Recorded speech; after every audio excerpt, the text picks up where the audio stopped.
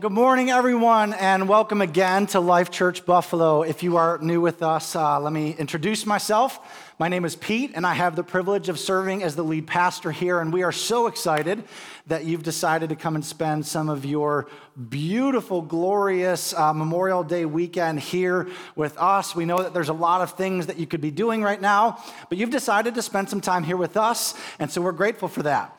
And you are joining us on week 2 of a series that you just heard that we started last week called No Place Like Home. And we kicked it off last week talking about a winning game plan for families. And today's talk, as you just heard Pastor Lauren mention, is it runs in the family. Because let's be honest, for all of us, if we want to have winning families and relationships, there are some things in our past that we probably have to move past.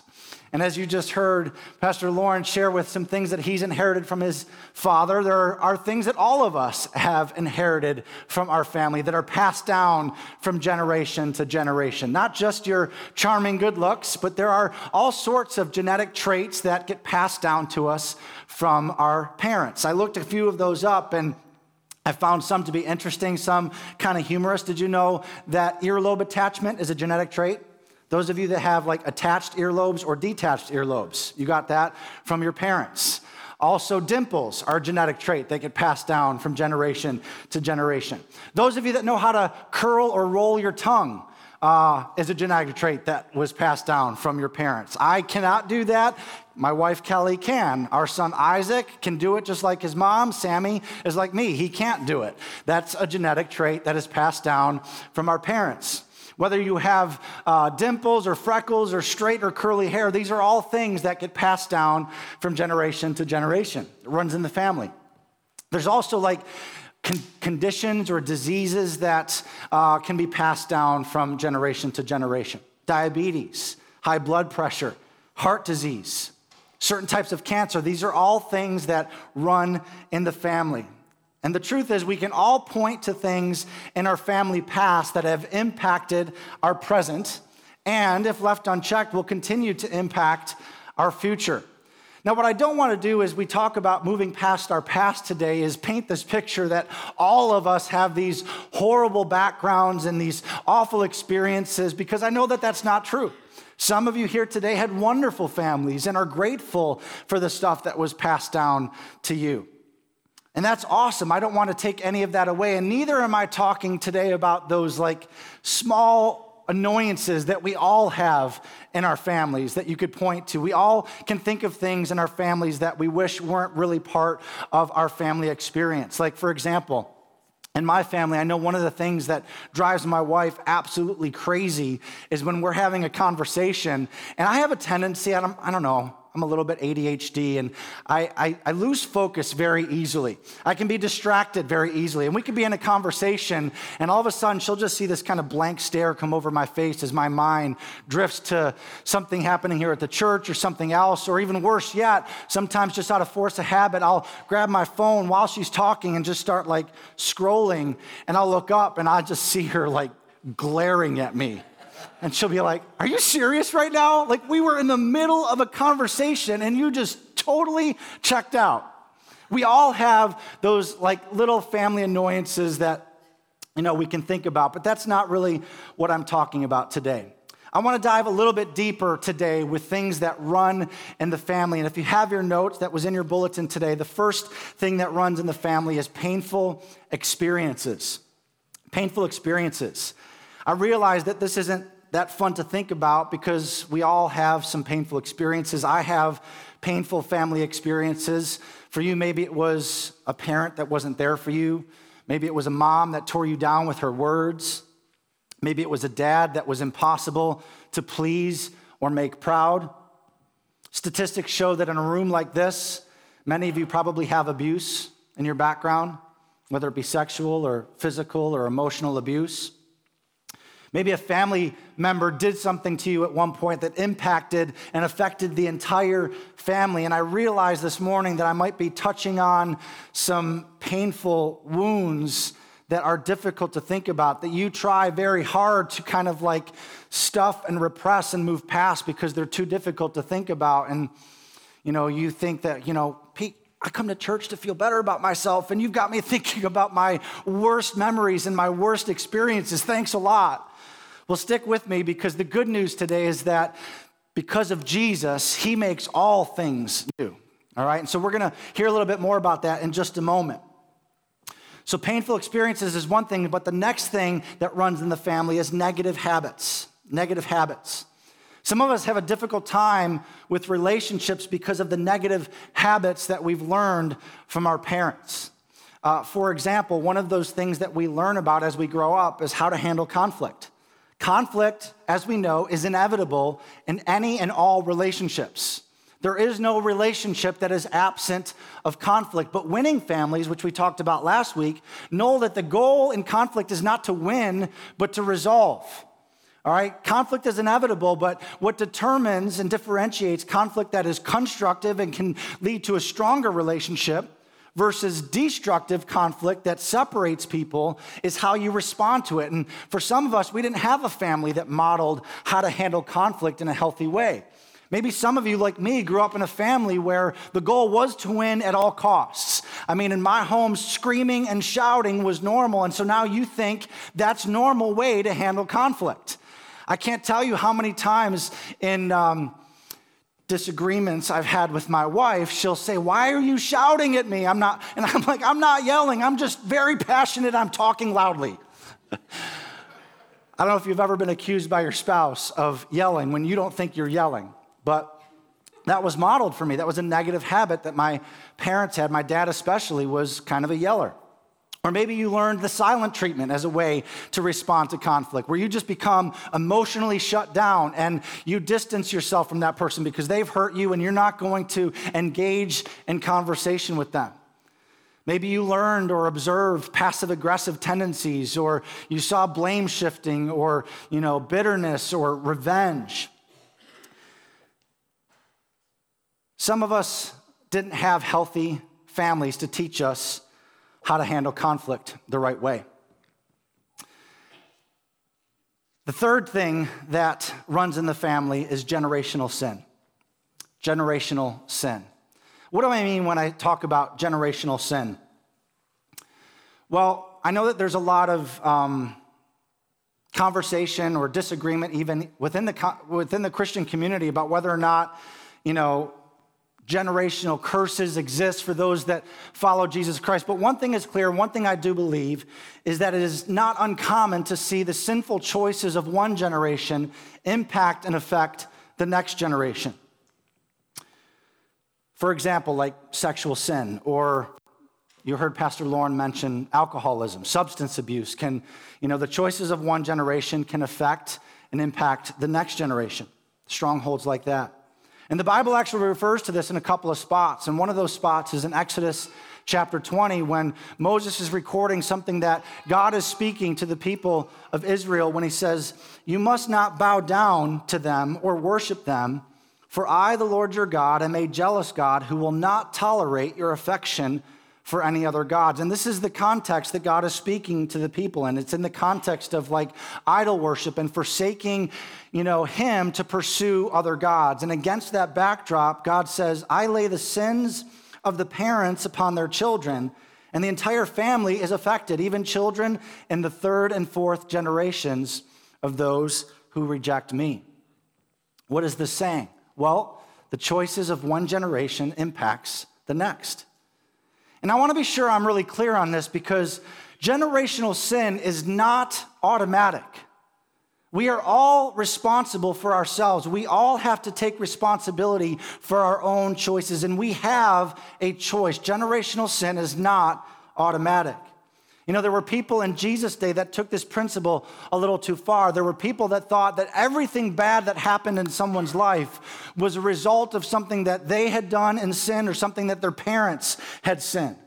In fact, there was this one guy who was born blind, and some religious leaders came to Jesus and said, "Whose fault is it that this man was born blind?" In other words, "Jesus, who can we blame? Who's at fault for this man's blindness?"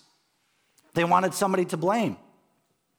And look at how Jesus responds in John chapter 9. He says, "It was not because of his sin or his parents' sins," Jesus answered. This happened so that the power of God could be seen in him.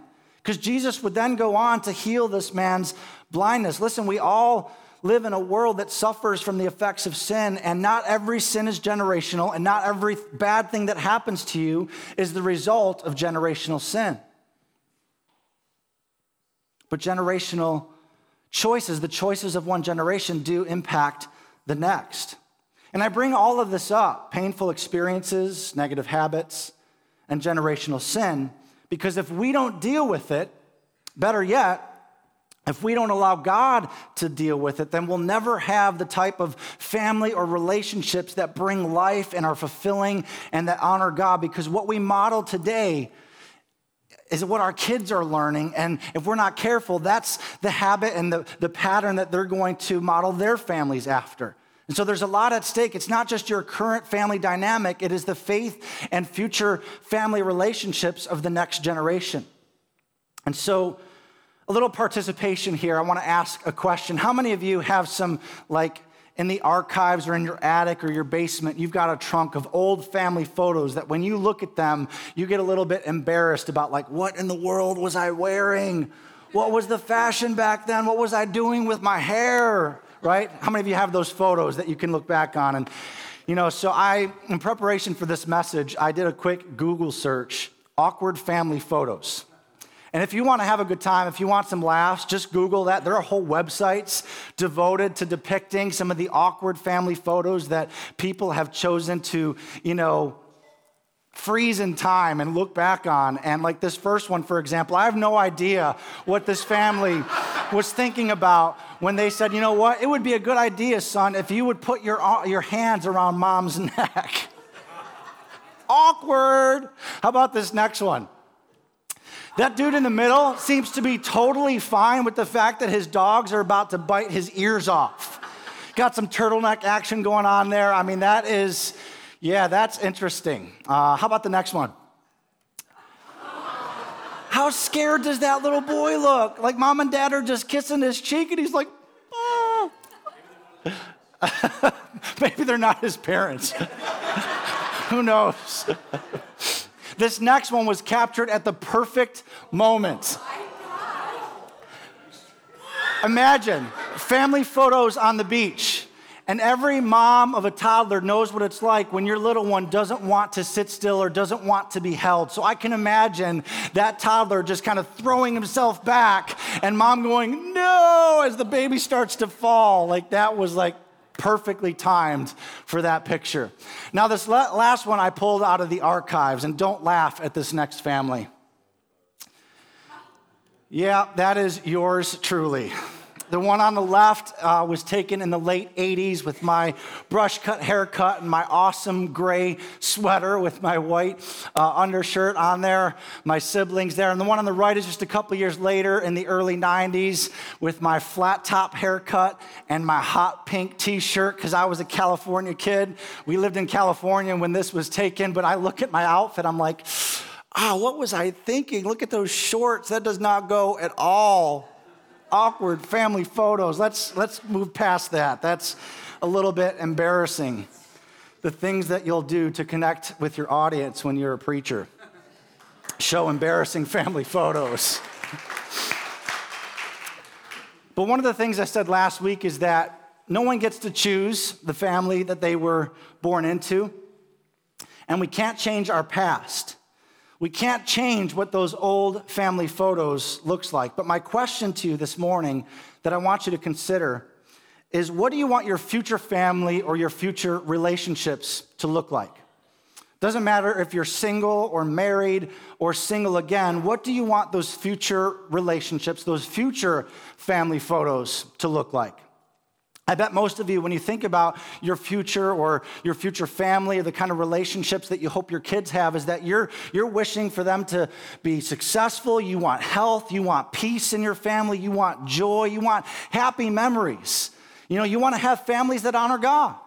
But the truth of the matter is, if we want that type of future for ourselves and for our children, then there's going to be some decisions that we make today in order to move us towards the future that we want. And so for the rest of our time here this morning, we're going to talk about 4 things to help us move past our past. And the first one is that I need to acknowledge my own mistakes. I need to acknowledge my own mistakes. Now, this is the starting point for all of us. But let's face it, not many of us are good at or want to admit our own mistakes. We'd rather blame someone else for all of the problems in our lives. I mean, this happens from our earliest memories. Like, I've got 2 boys.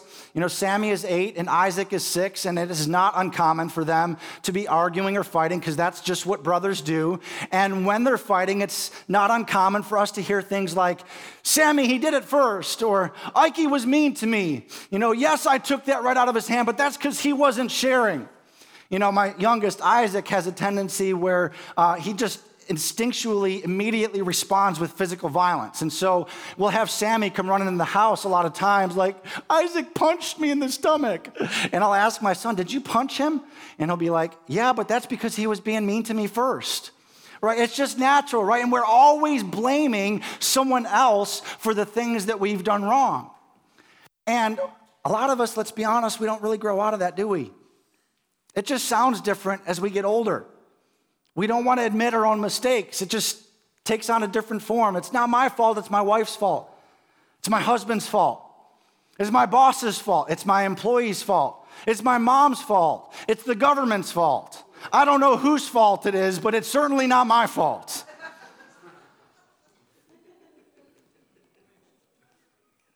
Here's a principle I want to share with you, and we'll see this in Scripture in just a moment, but it's this principle of you can't correct what you won't confront. You can't correct what you won't confront.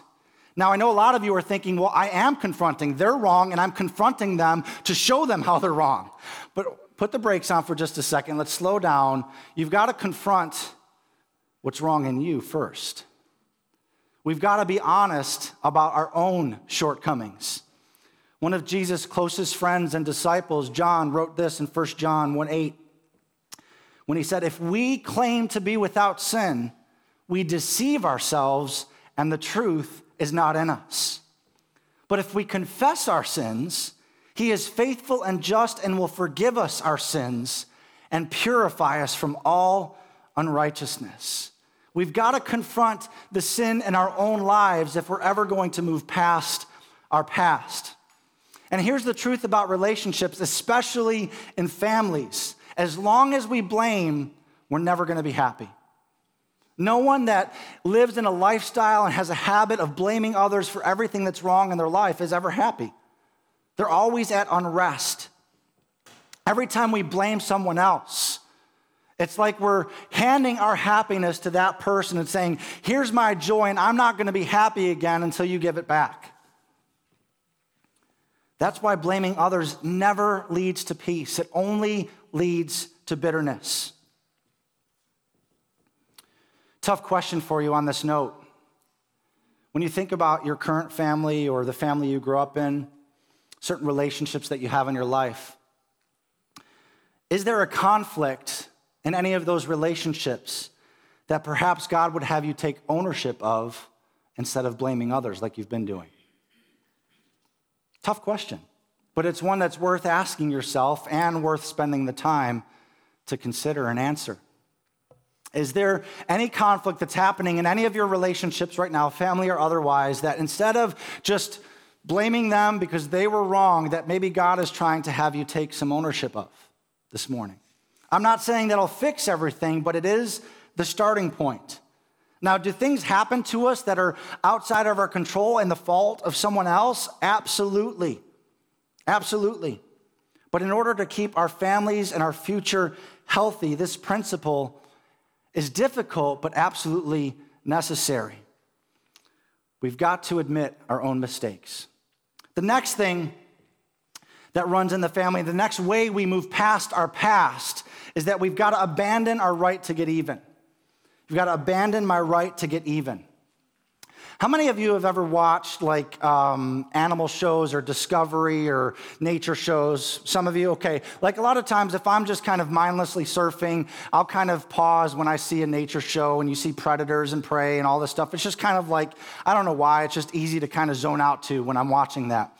There was this one show a couple years ago that I was watching where it was showing some jackals. And if you don't know what a jackal is, it's like a small to medium-sized dog, wild dog.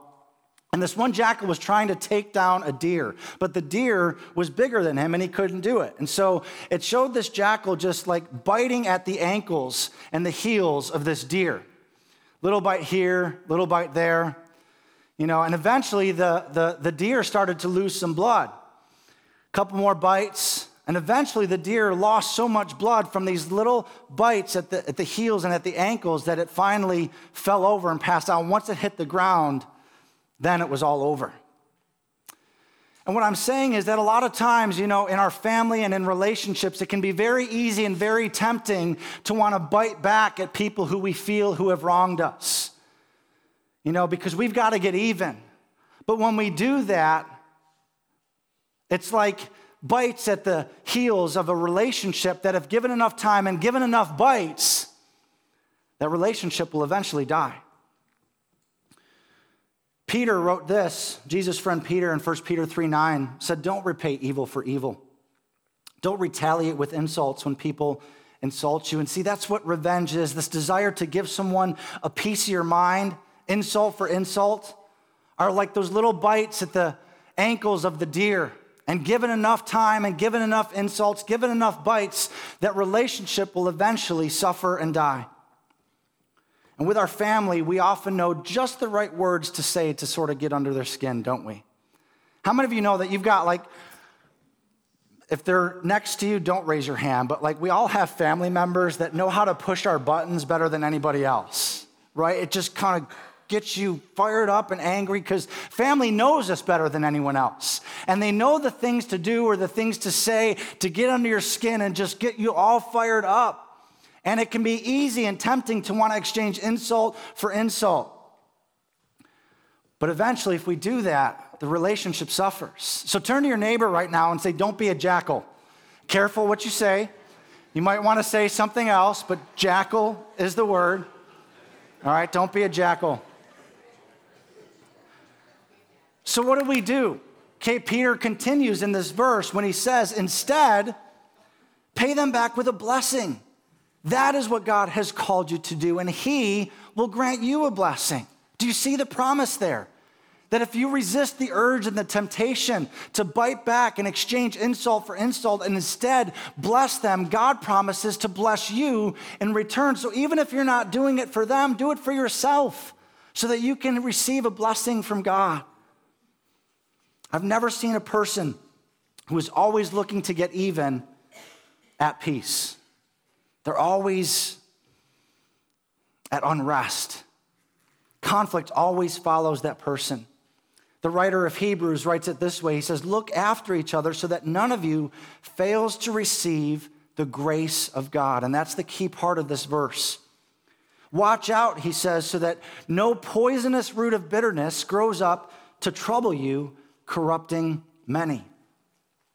If you're always looking to get even, if you don't learn to forgive, eventually that unforgiveness turns into a poisonous root of bitterness that not only poisons your soul, this verse says it corrupts many. Everyone that you're in relationship with is affected by that bitterness that's in you. And maybe you're thinking, you know what, Pete, it's just not that easy. You don't know what they've done to me. It sounds great and all to just exchange blessing for insult, but that's not real life and it's not that easy. And you know what, you're right. I don't know what they did to you. And I know it's not easy, but the good news is that we're not left to our own strength to abandon our right to get even. See, if you're a follower of Jesus Christ, his Holy Spirit lives in you. And it's the same Spirit that enabled Jesus while he was hanging on a cross for our sins. And while people were hurling insults at him, the people that he was dying for, he would cry out and say, "Father, forgive them, for they don't know what they're doing." Romans 5:5 says, the love of God has been shed abroad or poured out into our hearts. You have the same love that enabled Jesus to forgive his murderers lives inside of you. That's called grace. I talked about grace a couple weeks ago. Not only is grace unmerited or undeserved favor, grace is also divine empowerment. When his Holy Spirit comes and lives inside of you, he gives you his power and his strength to forgive people who don't deserve it, to forgive people who've wronged you and have hurt you. So I want you to underline in your notes that phrase, God's grace, because that is the key. God's grace is what gives you the ability to abandon your right to get even and to forgive those who've hurt you. We've got to actively apply God's grace to that person and that relationship. And that's what number 3 is all about. We've got to apply God's grace. Now, is this normal in our culture? Absolutely not. But God's grace isn't normal either. Does that person deserve it? Probably not. But I haven't deserved God's grace either. None of us have deserved the grace that he has given to us so freely. Because if you go back to that verse in Hebrews 12:15, that phrase has always stood out to me, that poisonous root of bitterness. Now, for those of you that have a house that has a lawn to maintain, how many of you really enjoy keeping your lawn looking nice? Any of you like me that want to have, a lawn that is the envy of all of your neighbors? I struggle with that a little bit, I honestly do. When we bought our home a couple of years ago, the previous owner had the lawn perfectly manicured. I mean, it was perfect. It was lush and it was green. There was not a weed anywhere. The edges were perfectly trimmed. The flower beds were perfectly manicured. I mean, it was beautiful. I'm like, this is my kind of lawn. Now, in the 2 years that we've lived there, I've not kept up with the lawn treatment that the previous owner was doing. Several times a year, they would come and spray the lawn, keep it looking nice, keep the weeds out, the bugs out. I've not kept up with that. And this spring, we've really noticed that, wow, there's a lot of weed. There are dandelions everywhere in our lawn. What am I trying to say? Well, it is very easy to tell the difference between a lawn that has had something applied to it and a lawn that has not. And in the same way, our relationships, it's very easy to look at a relationship and see one that has God's grace been applied to it, and relationships where we don't apply God's grace. We've got to apply God's grace to the people and relationships in our lives. Relationships with people that are applying God's grace are richer. They're fuller. There's not poisonous roots of bitterness popping up and spoiling that relationship. They're life-giving. They're joyful. Got to apply God's grace. Because I'm not sure if God really cares if we've got a healthy green grass, but I know that he cares what the relationship in our life are like. Jesus illustrated this once when Peter came to him and said, Lord, how many times do I need to forgive a brother or sister who's offended me or sins against me? Up to 7 times? And now, see, in this moment, Peter knows that in the Jewish tradition, rabbis would teach that you needed to forgive someone 3 times before you move on. It was like a 3 strikes and you're out rule. And so knowing that Jesus is all about forgiveness, Peter thinks he's really impressing Jesus when he says, do I need to forgive them 7 times? He's like upping the bar. And, in that culture, the number 7 represented like perfection or completion. And so he thinks he's impressing Jesus when he says, how about 7 times? Do I need to forgive him 7 times? Look how Jesus responds in verse 22. No, I tell you, not 7 times, but 77 times. And most translations actually translate this 70 times 7. Now, is Jesus saying that we need to forgive people 490 times and then you're off the hook? No, the principle here of what Jesus is saying is that don't keep track. Don't keep track of how many times you're forgiving someone. Don't keep score, because when you do, that's when you're always looking for opportunities to get even. And Jesus would go on to say in the same passage that if you don't apply God's grace to others, then he won't apply his grace to you. In verse 35, he said, this is how my heavenly Father will treat each of you unless you forgive your brother or sister from your heart. I don't know about you, but I think I've needed God's forgiveness and grace more than 490 times. I realize this isn't easy, especially if someone has hurt you or betrayed you. Because it kind of feels like you're letting them off the hook. You're like, well, what the heck? They got to pay for their wrong. But this has more to do with you and your relationship with God than it has to do with the other person. It doesn't mean that relationship is going to be restored. It doesn't mean you may never speak to that person again. But you've still got to abandon your right to get even and just apply God's grace to that person. One more thought for you today when it comes to moving past our past and family relationships. As I said, we can't change the past and we can't control what other people say or do. But the action that I'm hoping all of us will walk away with today is number 4, agree that it stops with me. Agree that it stops with me. As I said, none of us got to choose the family we were born into, and we might have inherited some less than desirable traits from our parents, maybe even some genetic disorders, but today we have a choice when it comes to stuff in our past. We can move past those things that have had an impact on us, and if we're not careful, will continue to impact our future. Or we can agree that whatever it is, listen, it stops with me. Stops with me. Maybe your family has a history of alcohol or substance abuse. You can decide today that with God's grace, it stops with you, that you're not going to continue to pass down that trait to the next generation. Maybe your family has a history of sexual sin or abuse. Agree today that it stops with me. Maybe your family has a history of discouragement or hurtful words or screaming and shouting. You can decide and agree that today it stops with you. Painful experiences, negative habits, and generational sin, all of it today can stop with you if you make the choice. How do we do that? That sounds so easy. Agree today that it stops with you. How do we do that? Well, we do that by going all in as we follow Jesus Christ. Because if anyone is in Christ, Scripture says, he is a new creation. Behold, old things have passed away, and all things have become or are being made new. If we will go all in a passionate pursuit of following and loving Jesus and doing life his way today, these things that run in the family and have impacted our relationship can stop with you by the grace of God.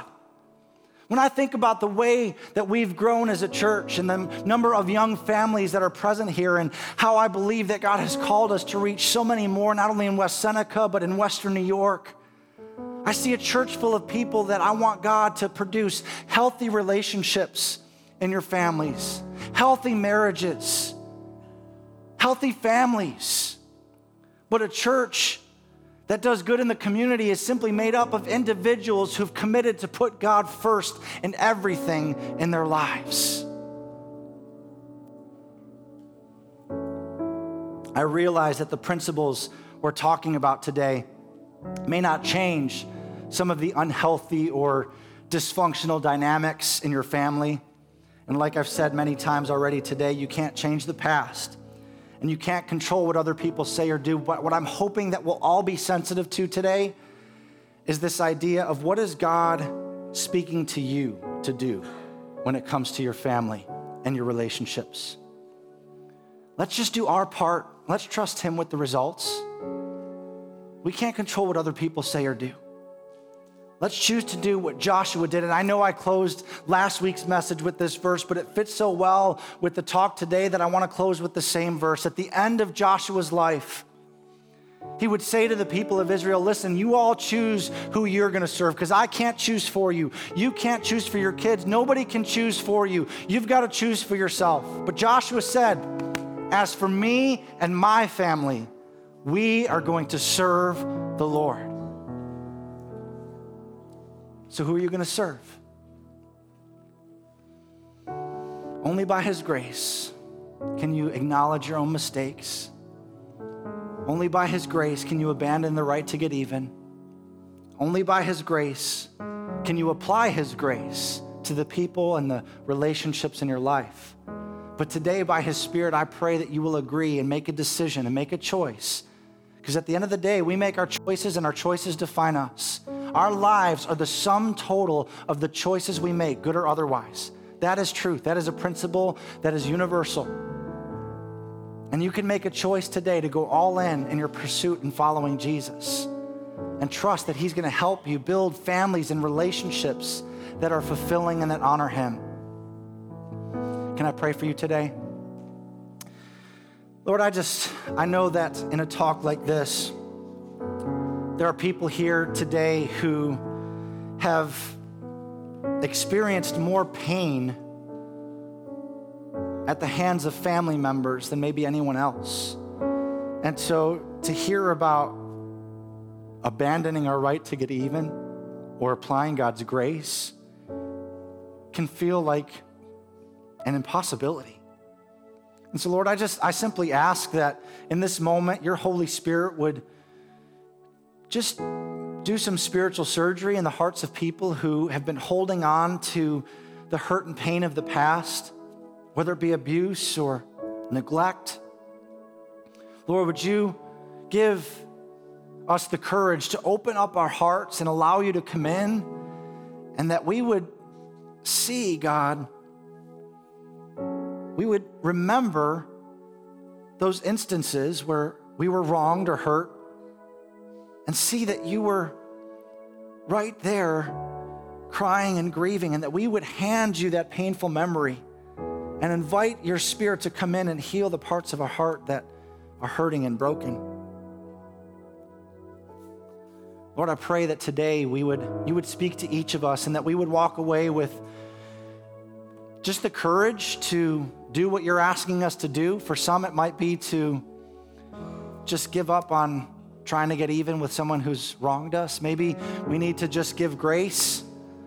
But today, for all of us, Lord, I pray that we would choose that it stops with me, that from this day forward, I am going to follow Jesus. I'm going to live life the way he tells me to live life, and trust that he wants me to experience abundant life. And so with all heads bowed and eyes closed, maybe you're here today and you've never stepped into God's family. You've maybe grown up around church, maybe you've heard about Jesus, but you've been skeptical, maybe you've got doubts and questions, and today you can't deny the fact that maybe there's something, the Holy Spirit's like kind of tugging on some strings in your heart. You feel this prompting inside of you. That's the Holy Spirit that's drawing you and saying, hey, I want to come in. I want to invite you into God's family. I want to come in and live inside of you to give you the strength and the power you need to have the kind of relationships that are available. If that's you here today and you're ready to say yes to Jesus, which doesn't mean that all your questions or doubts are going to be answered, but you've been presented with enough evidence to know that Jesus Christ is a really person who really walked this earth and really died on a cross for my sin. And there's more evidence that points to the fact that he rose from the dead. And because of that, I'm going to choose to put my faith and my trust in him so I can belong to his family. If that's you here today and you want to enter God's family, would you just simply raise your hand so that we can pray together as a church family and welcome you into God's family? Anybody here today that wants to receive Jesus Christ as your personal Lord and Savior, simply raise your hand and we'll welcome you today. God, I thank you for every person in this room. And Lord, I thank you that as a community of faith, you are teaching us how to do family and relationships in a way that not only honors you, but that brings joy and satisfaction into our lives. And I pray that for the sake of our children, for the sake of the next generation, Lord, you would help us to make a decision today that it stops with me. And from this day forward, we're going to serve and follow Jesus. God, we love you so much. Thank you for what you're doing in our church. Thank you for the families that have yet to walk through these doors to find the grace, hope, and healing that's available in you. In Jesus' name we pray. Everyone said, amen.